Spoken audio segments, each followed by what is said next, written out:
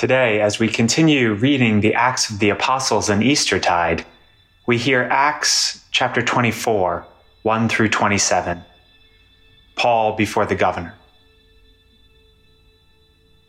5 days later, the high priest Ananias came down with some elders and an attorney, a certain Tertullus, and they reported their case against Paul to the governor.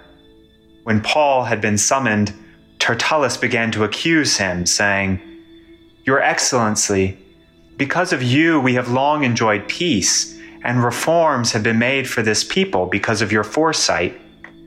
We welcome this in every way and everywhere with utmost gratitude. But to detain you no further, I beg you to hear us briefly with your customary graciousness. We have in fact found this man a pestilent fellow, an agitator among all the Jews throughout the world, and a ringleader of the sect of the Nazarenes. He even tried to profane the temple, and so we seized him. By examining him yourself, you will be able to learn from him concerning everything of which we accuse him." The Jews also joined in the charge by asserting that all this was true.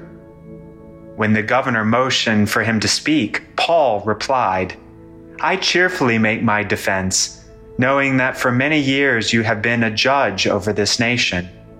As you can find out, it was not more than 12 days since I went up to worship in Jerusalem.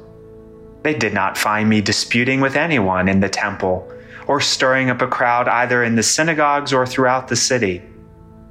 Neither can they prove to you the charge that they now bring against me. But this I admit to you, that according to the way, which they call a sect, I worship the God of our ancestors, believing everything laid down according to the law or written in the prophets. I have a hope in God, a hope that they themselves also accept, that there will be a resurrection of both the righteous and the unrighteous. Therefore I do my best always to have a clear conscience toward God and all people. Now after some years, I came to bring alms to my nation and to offer sacrifices.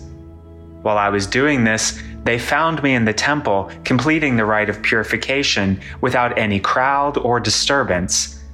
But there were some Jews from Asia. They ought to be here before you to make an accusation, if they have anything against me.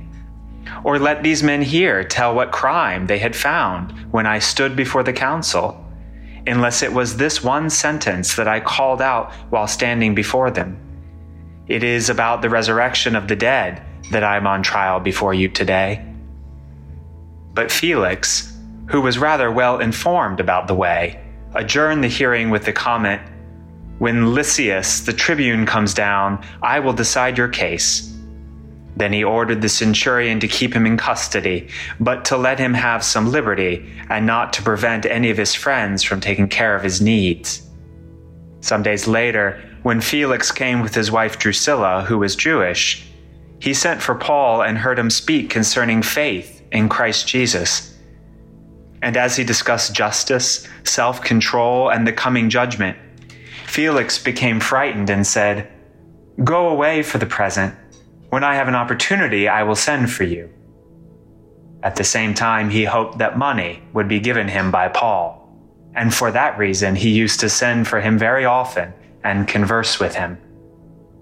After 2 years had passed, Felix was succeeded by Porcius Festus, and since he wanted to grant the Jews a favor, Felix left Paul in prison.